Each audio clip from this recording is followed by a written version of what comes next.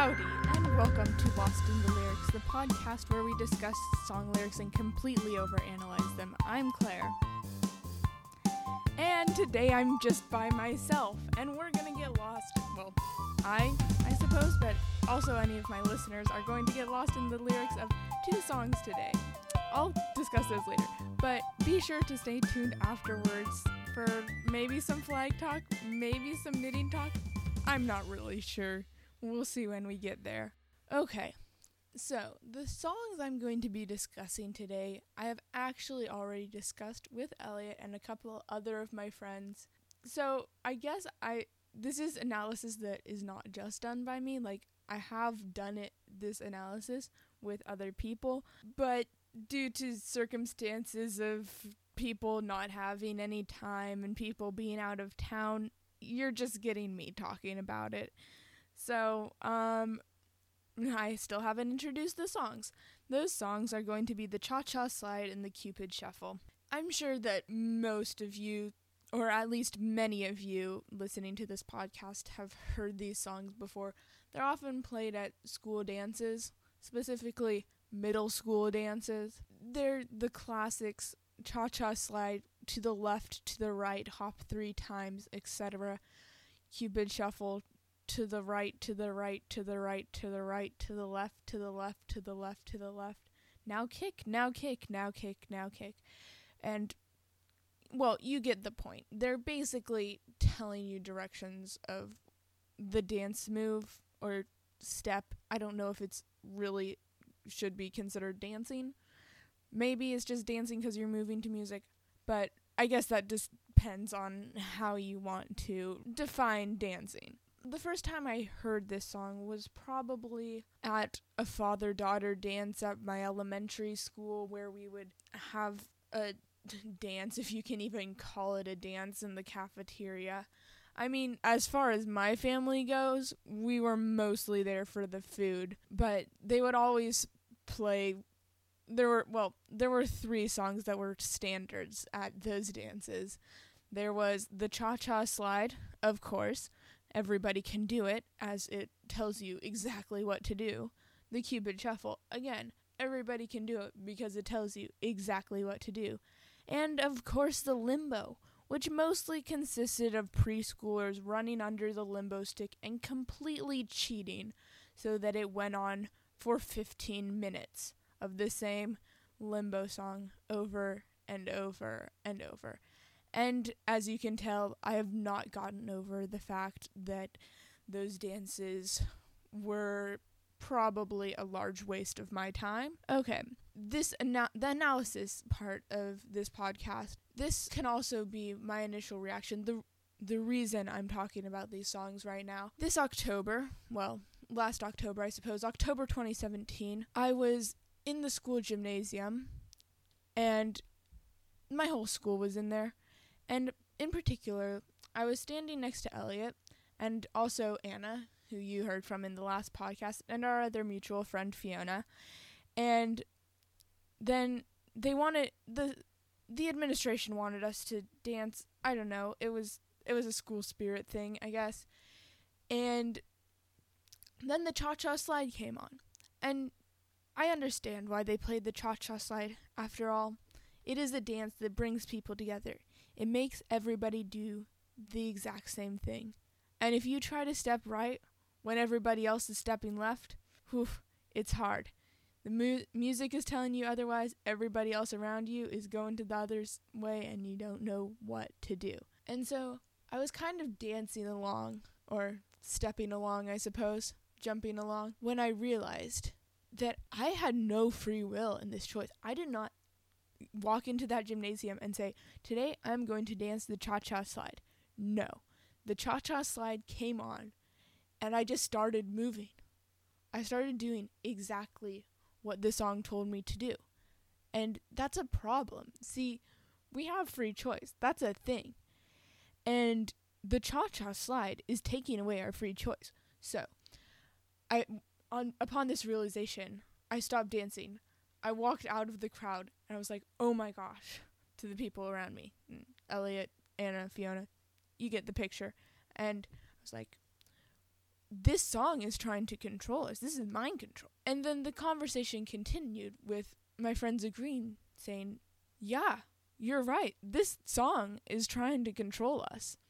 And we analyzed the song a little further. And we came up with the idea that these commands are quite similar to the commands one would program into a robot, such as turn left, step right, jump, walk forward.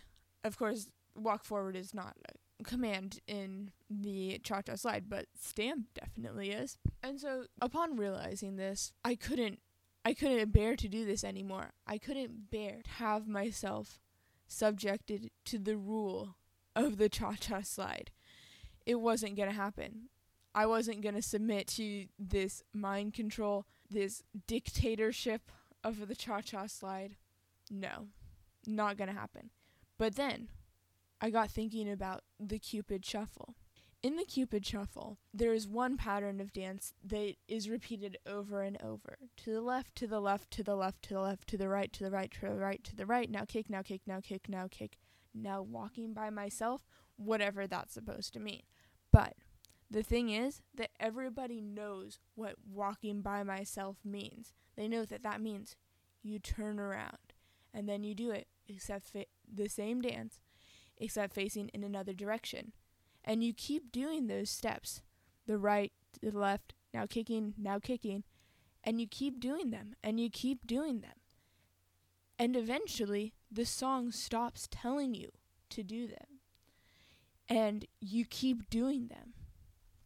And it comes back in, and it's like, remember these steps that I taught you at the beginning? Make sure you're still doing them. You better keep doing them. Of course, that's not really what it says. It just comes in back with the melody of telling you when to step. But that's the scary thing about the Cha-Cha Slide.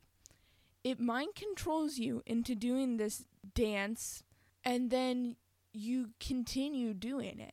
Even though it's not directly telling you, you just keep doing it. It's like it makes you have this dance in yourself as a habit. So that's the Cupid Shuffle and the Cha-Cha Slide. And we analyzed these songs, and then we wondered who were the people behind these songs. Of course, there are actual people behind these songs. They aren't just made out of thin air. But we wondered, like, what's the purpose of these songs? You know, like, why are they trying to mind control us? And I think it was Elliot that came up with this idea, but I'm not positive. I think it could have been a group effort is what I'm trying to say. But I'm pretty sure she was the one who came up with it. Anyway, the idea is that if people can so easily control us just by a simple dance song, what could be the possible consequences of this dance song?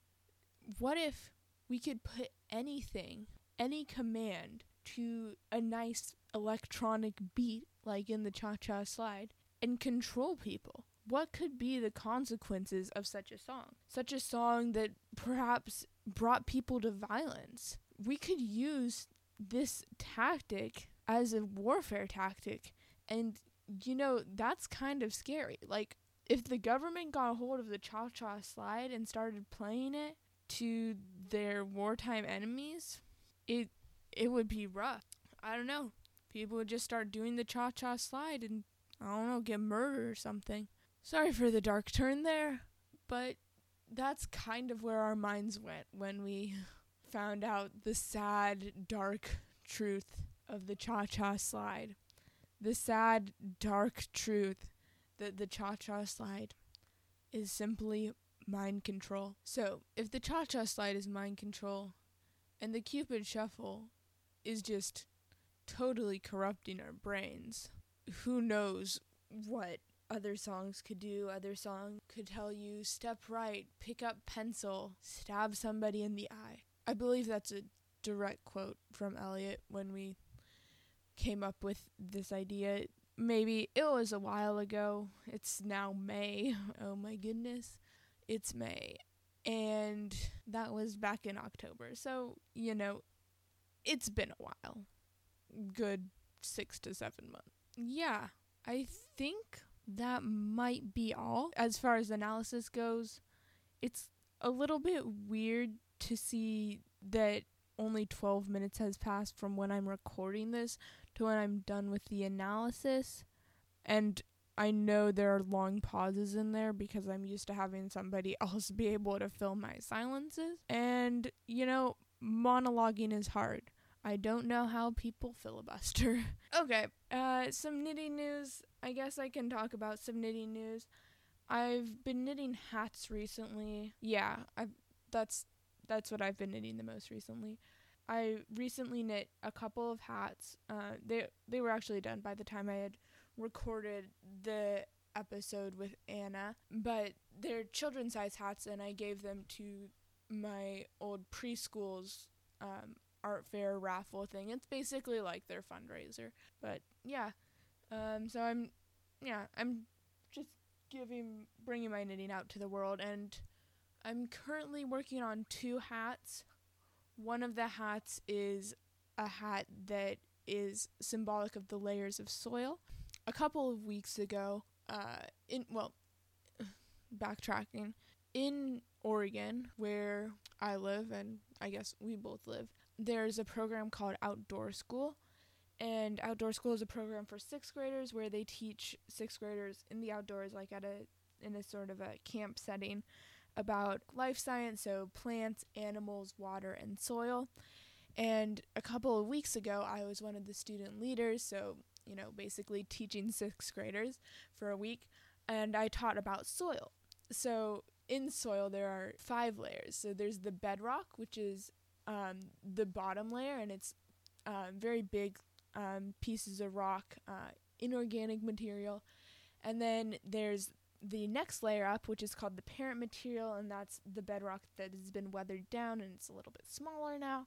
Then there's the subsoil, which is even smaller than the parent material, and then there's the topsoil, which is the smallest grains of inorganic material in the soil, and that's the richest soil. That's where all the worms hang out.